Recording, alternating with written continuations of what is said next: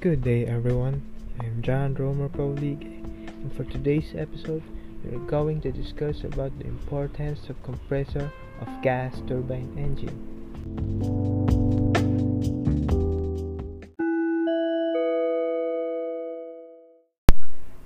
So first of all, let's discuss about the compressor section of gas turbine engine. It has the important task of providing a sufficient quantity of compressed air to satisfy the requirements of combustion. It increases the pressure of the mass of air that is received at the inlet and provides it to the combustion section at the required pressure. Another purpose of the compressor section is to provide bleed air for various systems.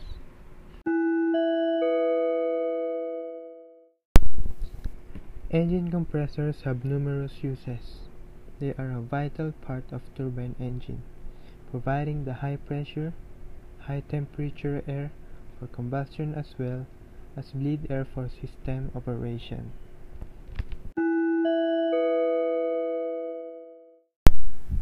And that's it.